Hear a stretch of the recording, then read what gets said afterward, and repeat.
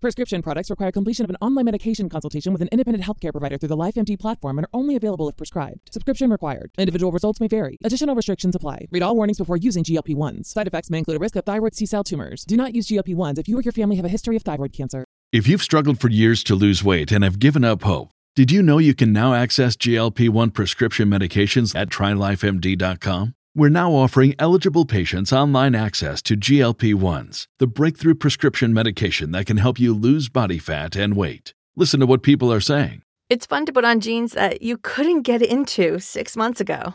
Every morning, I look forward to getting on the scale. For anybody who's struggling with their weight, it's a godsend.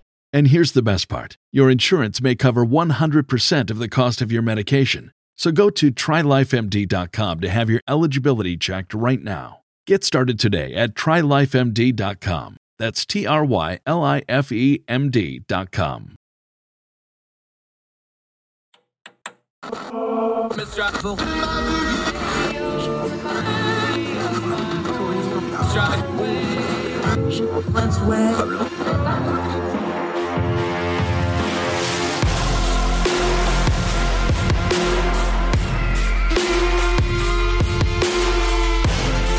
With your host, Andrew Donaldson. This is Heard Tell.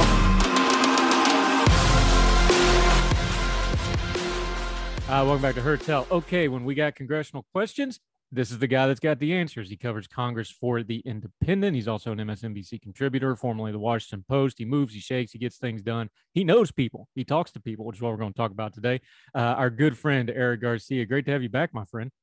Good to be back.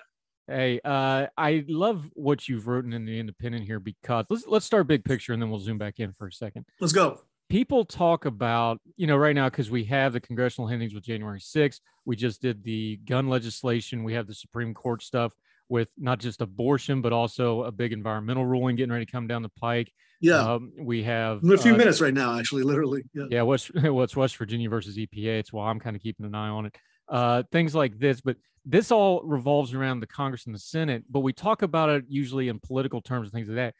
We don't talk about the mechanics of how Congress actually works. And that's where you start here. When you're covering Congress, we know about the gaggles. We know about meeting people in the rotunda. We know about the committee hearings. Talk just a minute as somebody that's there, the actual machinations of day-to-day business. There's a rhythm and there's a method to this. And that's a part of a lot of these stories that gets left out, isn't it? Yeah, it is. I think one of the things a lot of people don't recognize is, and I've talked about this in the past, is that the House of Representatives, for better or for worse, is basically a jalopy. It's basically, at this point, the two sides barely talk to each other at this point.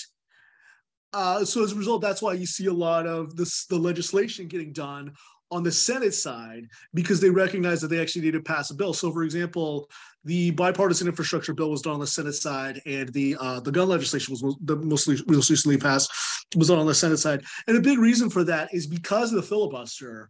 What's interesting, what I've noticed is that ever since January 6th, there are a lot of hard feelings on the House side. And of course, it was revealed last week that multiple members of the House asked for pardons.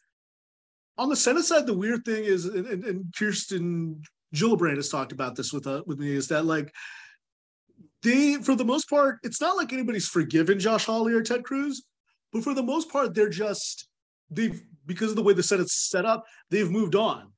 And they kind of have to work together because there's fewer of them and because there's the filibuster, they have to work together. So one of the other things I think that's important to recognize that, and so what I wrote this piece about Senator Tom Tillis, is that a lot of times one of the things that benefits is that at least on the Senate side, there's a real inclination to negotiate, not let staff negotiate and let the senators negotiate among themselves. Otherwise, things break down. And I think that was really one of the things that allowed for both the infrastructure bill and the gun bill to get through, was that they kind of didn't let the staff get involved. They kind of just did it, mano a mano. Yeah, and there's one other part to that we need to touch on before we get into the specifics here. You talk about the staff negotiating as opposed to the senators. I know we had our friend Jim Swift on, who staffed both the House and the Senate in a previous life before becoming a writer. He's talked about this on the program. The Yeah. turnover of staff in the House is one of the real driving factors of how the House works, because you're running for election basically once a year, because it's every 2 years, the election Yeah. cycles. Their staff turns over so much. Senate, you have Senate staffers that have been there 20, 30 years sometimes. It's a totally different beast. And when you're talking about effective government, like passing negotiated legislation, the House just has some institutional things against them, whereas the Senate, it's kind of built in to have things work because you got people that are there longer, they're more secure, all that. That's something that you see as a reporter that the general public probably doesn't think of, but it's a huge factor in how these things happen. Yeah, it absolutely is. Being a Senate, you know, one of the interesting things about it, what that I noticed was that during the January 6 hearings was the Cassidy Hutchinson testimony. What was interesting to me is that I probably know like 10 or 15 different Cassidy Hutchinsons or Cassidy's Hutchinson. I don't know what the plural of that is. But they're you know, they're often young, they're often fresh out of college, they're often very fresh faced, and they're not with a lot of experience. So there's just a lot of staff turnover, and just because of the high metabolism of the House, a lot of people get run out very easily. There aren't that many. There are some lifers, don't get me wrong. There's some people who stay there for a long time, but most times people will usually jump over to the Senate side. There's also just like a House office is just smaller to manage. Whereas the Senate, there are plenty of lifers, and there's plenty of people who get things done on the day-to-day basis and who manage their bosses. And then, of course, there are some, you know, I don't think I'm speaking out of turn. The Senate is a lot older than the House. And as a result, for some of the members of the Senate who might not be all there all the time, the Senate staffers might carry the load a little bit more. You know, there were talks about this when Strom Thurmond was a senator, that his staff ran things. There were talks about Robert Byrd, how when he wasn't there for the most part toward the end, from West Virginia. So the Senate's, it's not more glamorous, I'd say, but there is more of a, I guess you could say, a veneration of Senate staff, because these are people who get stuff done on a regular basis. Yeah, Eric Garcia, fine reporter, joining us. Okay, this leads us to the Thom Tillis piece you wrote, and we've linked to it in the show notes. Make sure you read the full piece.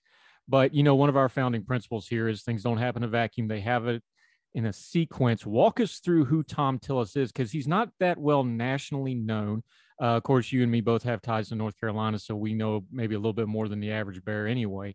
But walk us through the sequence, because like you just said, once you get to the Senate and once you're there for a second term, especially because now you got committee assignments and things, you have power, but there's a process to get in there. How did Thom Tillis get to be a player in the U.S. Senate? Yeah, so Thom Tillis, I think he's one of those people who, again, he doesn't emit a lot of, he's not on conservative talk radio, or he's not on conservative media as much as like a Ted Cruz or a Josh Hawley. And he doesn't, and he, as of right now, he's not a chairman or anything of a big committee right now, but he's slowly but surely become one of the more effective Republican senators. And part of that is because he got a start in the Cornelius, Mecklenburg area of North Carolina. For a while, he was involved with like in the area around Lake Norman, which is incidentally where Donald Trump has you know, property. And what happened is he just moved up the ranks in the local politics before getting elected in the North Carolina legislature in 2006, I believe. Then in 2010, then what happened is, of course, in 2008, Barack Obama won North Carolina. But in Charlotte Magazine, there's a great profile of him in Charlotte Magazine from when he was running for Senate. North Carolina Republicans didn't do that badly that year in North Carolina. So there was this feeling that maybe they could win. So what Tillis did is he basically left his job at IBM, because in North Carolina, there's a part-time legislature. And he just basically traveled across the state, recruiting candidates, campaigning for them. And then in 2010, Republicans, for the first time in more than a century, take over both houses of the legislature. 2012, his buddy from Charlotte, Pat McCrory, becomes the governor. And really, at that point, you know, because they haven't been in power for so long, they just ramrod through a lot of conservative legislation. That really gives Tillis the impetus to run for Senate in 2014. And of course, he's running against Kay Hagan. And that was, I think it was the most expensive Senate race at the time. And it was a blood feud. That was the first Senate race I ever covered. And it was ugly. It was nasty. There was a lot of mudslinging. And Tillis narrowly won that race, but I think only 45,000 votes. Hagan actually did better than people than she probably could, than a lot of other Democrats, but it was just a bad year for Democrats. Tillis, for the first term, he really doesn't stand out that much, but what he does do is he really tries to become somebody who Democrats can do business with.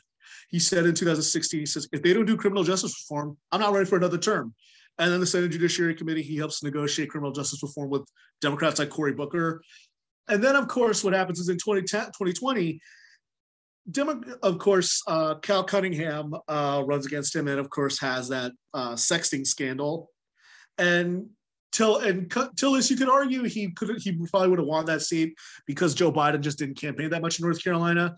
But the other thing you could argue is that he just got lucky. But depending on who you ask, whatever did happen is since then he's accumulated a lot of trust and respect, enough trust and enough goodwill from Senate leadership, and enough respect from Democrats that he's somebody who they could negotiate with. In other words, we used to just call this stuff politics. Like, hey, he went out and raised for all these other candidates. Now it's his turn. Hey, he's easy to work with on stuff. So we now have this new breed of politics where it's so online and it's so party focused and it's so ideologically focused. He's almost like an old school politician where he just kind of goes and does the job, doesn't he? Yeah, he does the job. Make no mistake, he's a conservative. I don't want to say that he's a sure. I just mean mechanically, he does mechanically.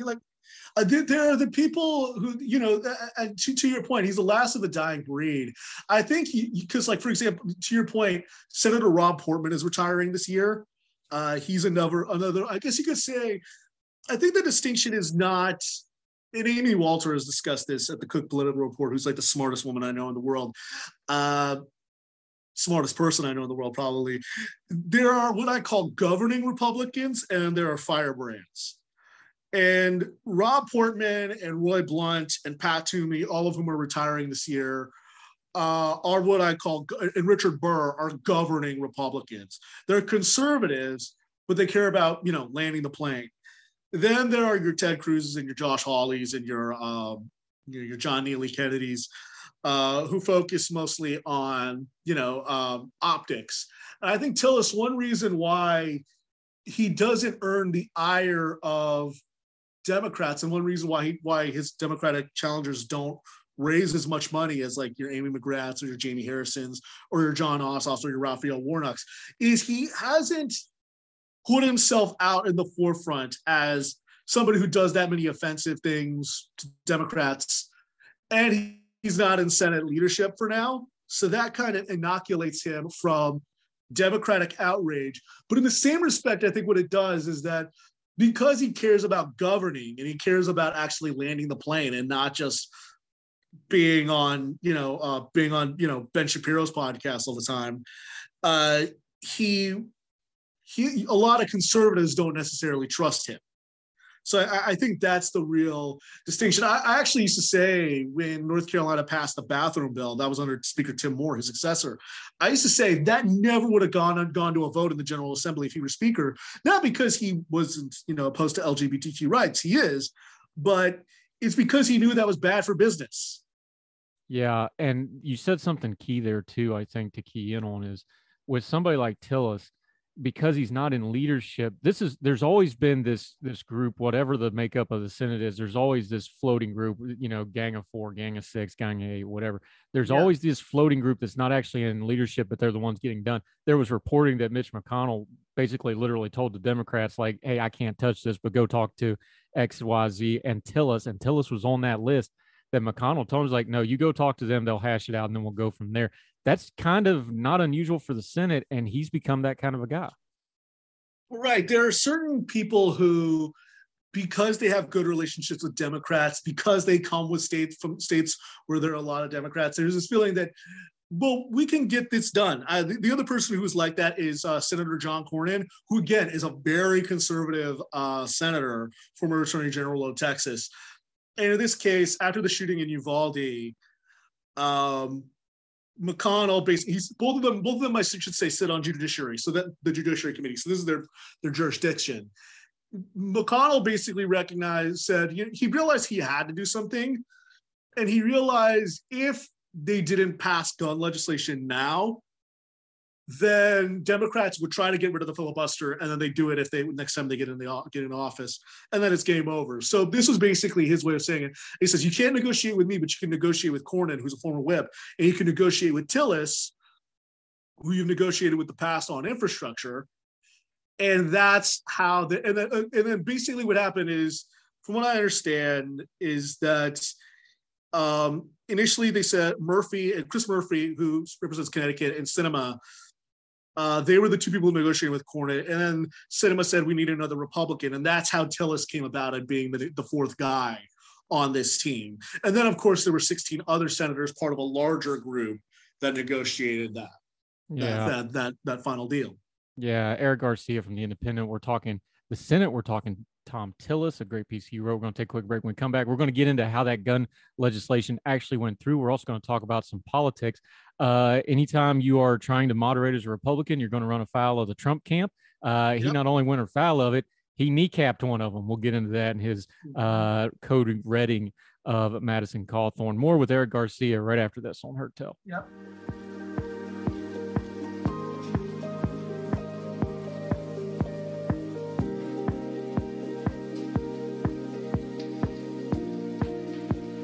Save big money now on new siding from LP SmartSide at Menards. Update and beautify your home with your choice of 13 timeless colors of pre-finished engineered siding. It's durable and includes a Sherwin-Williams factory finish paint warranty that means no painting for years to come. View our entire selection of siding from LP SmartSide today. And don't forget to check out our flyer on Menards.com for all the great deals happening now. Save big money at Menards.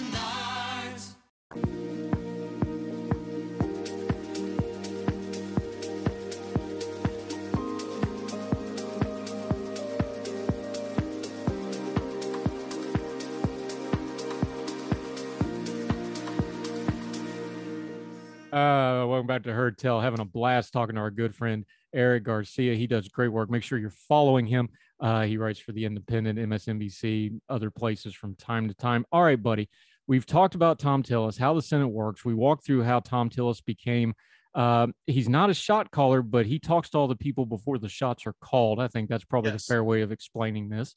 Let's talk the gun legislation real quick. Let's just set aside the particulars of it because, a lot of this was kind of shining up stuff that was already existing. There's some argument over what it actually accomplishes, but they passed something, which 2 months ago you would have said that would have never happened. How did the mechanics of this legislation get passed? The mechanics of it are really interesting because I think that there was really this feeling. I think it's important to say there are a few things. I read about this. It was interesting because I remember when the negotiations began. I should say I've been a journalist now for, professionally for 8 years. And that means that I've been covering politics in Washington ever since. So I've been covering Washington's response to gun violence for a long time now. And to the point that I'm just kind of like, this is, nothing's going to happen on guns. But the thing that changed, I think, but then, I noticed when the negotiations with Cornyn and Tillis and Sinema began, and Murphy, there was this general feeling of goodwill. And I think there are three things that I would attribute it to. One is that the National Rifle Association is just not as strong as it used to be. A lot of liberals like to think of the NRA's power as just the money that it gives to candidates. That's not the real thing. It's the NRA's ability to scare the bejesus out of its members and mobilize them that I think is the real power. But since the NRA's had a lot of money troubles and it's kind of gone and it's tried filing for bankruptcy, that was one thing, is that it just couldn't mobilize the troops. I think the other thing was that Democrats as a whole were unified on this. The last time there was gun legislation in 2013, 4 Democrats defected. Now, basically all Democrats, including Joe Manchin and Kyrsten Sinema was one of the negotiators, they're basically unified on it. The same for the House. And I think that was a big factor. And there was a trifecta. So you had a president who supported it, you had a Democratic House, Democratic Senate, and basically all they needed was a few Republicans. And then the other thing I think was that there was a genuine trust. I think that, as I said earlier, McConnell knew he needed to pass something. Otherwise, the moment Democrats get a filibuster-proof, like get 52 or 53 seats and a Democratic majority and a Democratic president, there is going to be an assault weapon ban. There is going to be a raising the age to 21. So we felt like I need to do this to stave that off and not make it a campaign issue. And I think it worked. And I think the last thing was that there had been already a few bipartisan deals in the past 2 or 3 years or so. There was a bipartisan deal on COVID negotiations. There was a bipartisan deal on infrastructure. A lot of the same players who were part of the infrastructure deal were part of this. So there was generally this feeling that we know how to do this and we can do this. So let's do it. So I think that's what led to it. Yeah. And the other interesting thing about this particular piece of gun legislation was the initial people that came out and supported it were all either not up for election or were retiring or moving on or whatever. But they did expand it a little bit. Our progressive friends aren't going to like this, so y'all just grab your chairs real hard. This is going to be a rough 2 minutes, but I just got to lay this out there. When Manchin and Sinema had all that pressure on them to get rid of the filibuster, they both used the argument, no, the filibuster lets us negotiate things. And they got absolutely racked over social media and campaign ads. They got destroyed online for it. They've got some scoreboards going up now with some really important stuff, even for progressives, for moderates. They're putting wins on the board. Does that argument get a little fleshing out now? I mean, they're never going to get an apology or anything, but they're actually kind of getting some stuff done here. Well, what I said about this at the beginning when I wrote about this during the negotiations was I said Sinema had the most to gain and the most to lose from this. Because if Cornyn and Tillis walked away, then the immediate thing that progressives would say was, you see, her relationships with the Republicans don't even work out that much. They don't actually get things done. But if it worked, then she could go back to Democratic voters in Arizona in 2020. She's not up for re-election this year. She's up in re-election in 2024. She could say, I got an infrastructure bill. I got gun legislation. We didn't need to get rid of the filibuster. So re-elect me. And I think that she has a case to be made. That's not to say that there aren't going to be people, particularly Democratic primary voters, who are still not unhappy with her. But she can make the case. Manchin is, of course, in a very different situation. He's in a state where Trump won every county. He has to work with Republicans. Sinema can now say, look, I rack up, like, while AOC gets a lot of retweets and, a lot of other people, I actually get things done.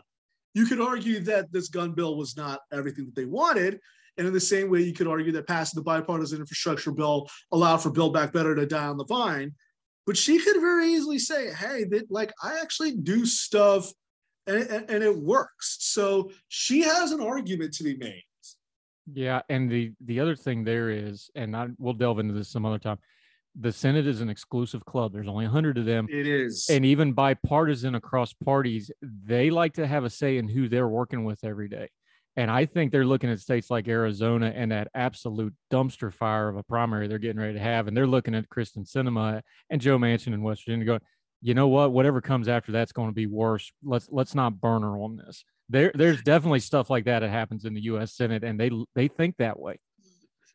No question. I mean, I think that's very, I'll say this about Mitch McConnell, and I can't speak for the rest of them, but I can say this: McConnell is very strategic, and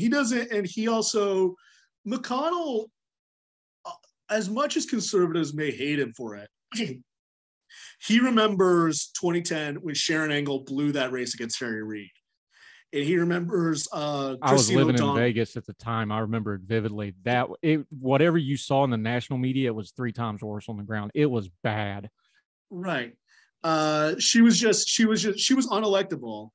And And then and she blew what should have been, an easy race.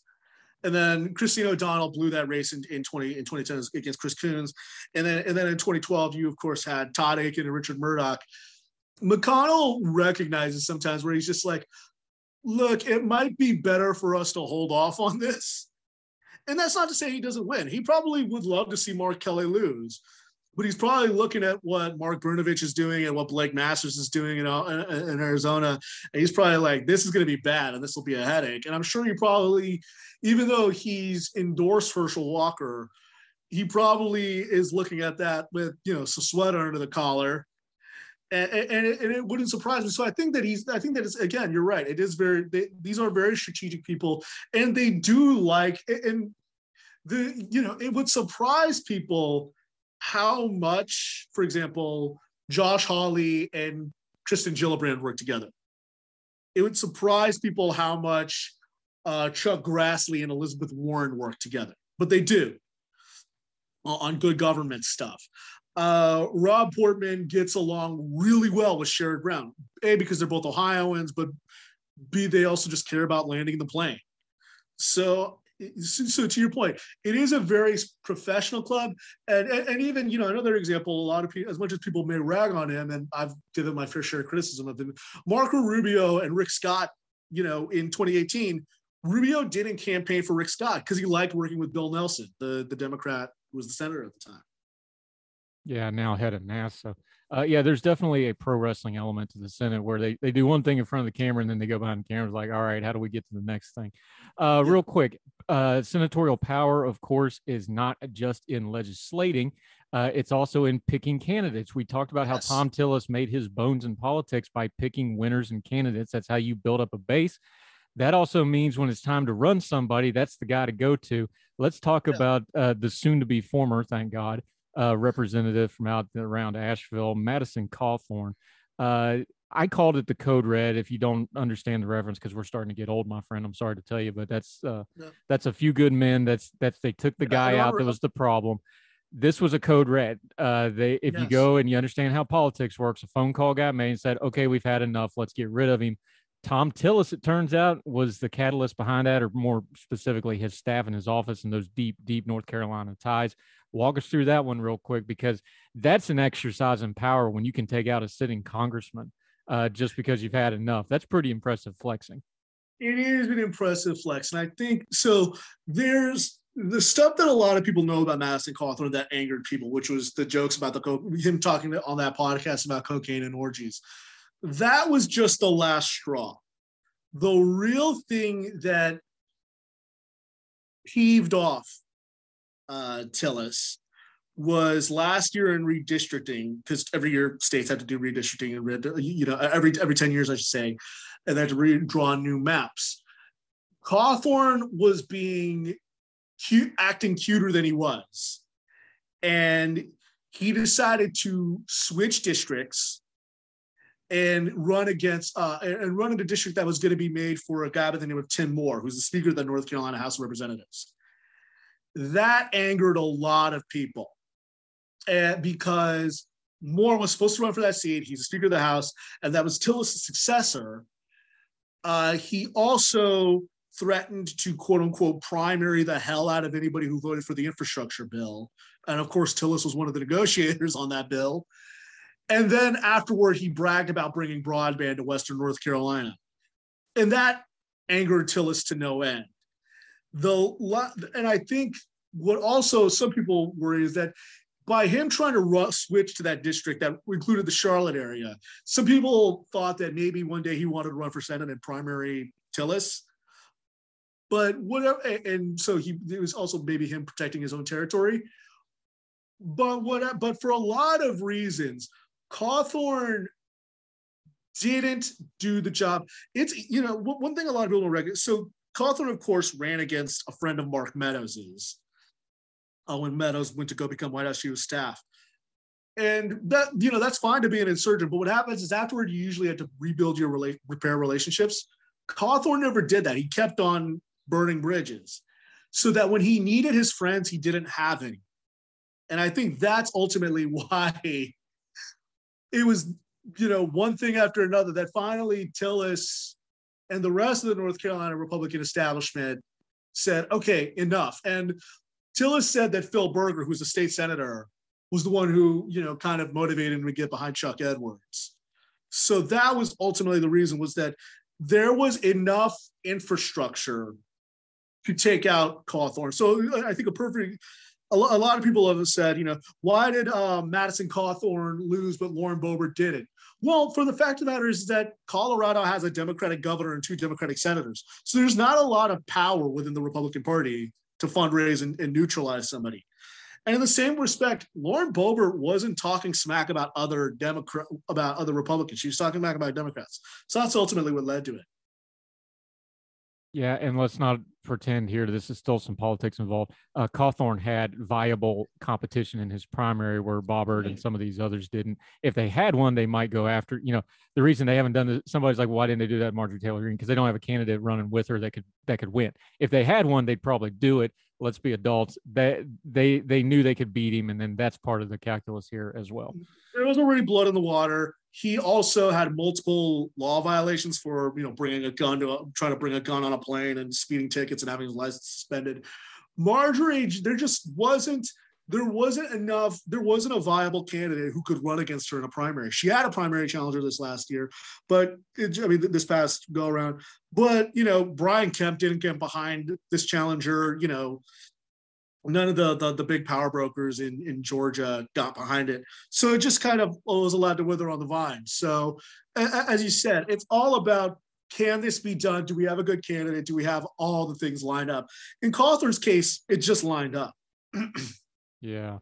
Eric Garcia, our good friend, talking a little bit about how power gets welded. Let's end on a little bit of a lighter note there, because these are some heavy topics, though. Talking to Thom Tillis, you've interviewed a man, did he really dress his dogs up as Kristen Sinema and Mitch McConnell? Because he did. I was looking at the picture in the article. I'm like, oh, no, he didn't.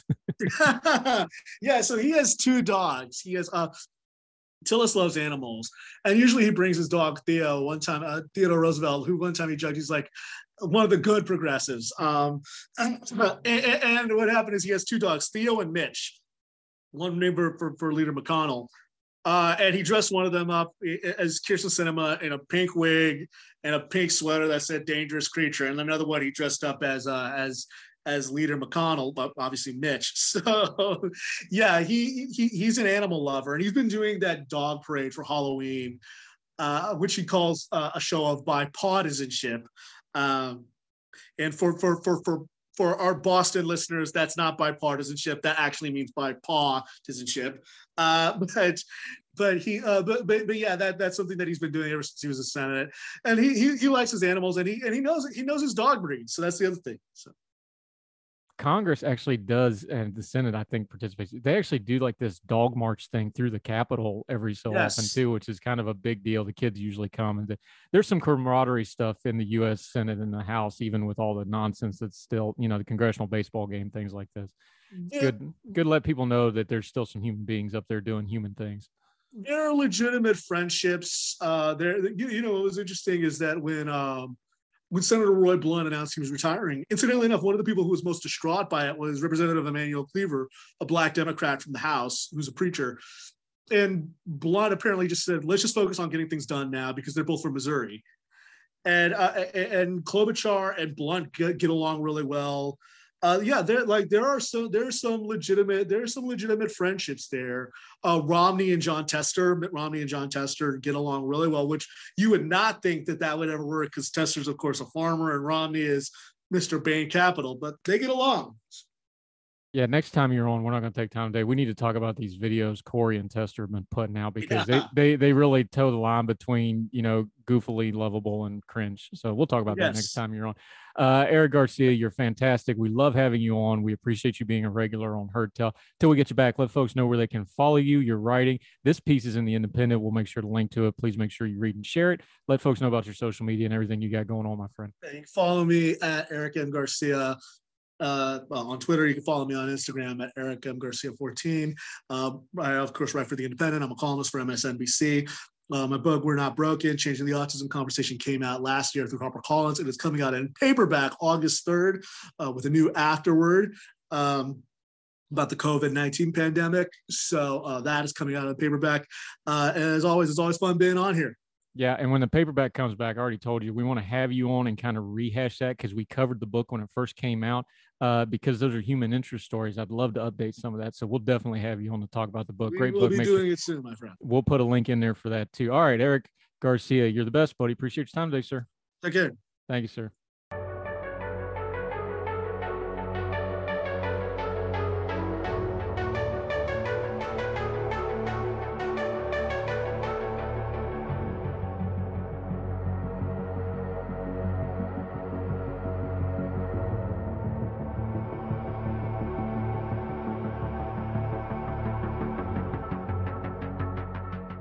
America. We are endowed by our Creator with certain unalienable rights: life, liberty, and the pursuit of happiness. At Grand Canyon University, we believe in equal opportunity, and the American dream starts with purpose. By honoring your career calling, you impact your family, your friends, and your community. The pursuit to serve others is yours. Find your purpose at Grand Canyon University. Private, Christian, affordable. Visit gcu.edu.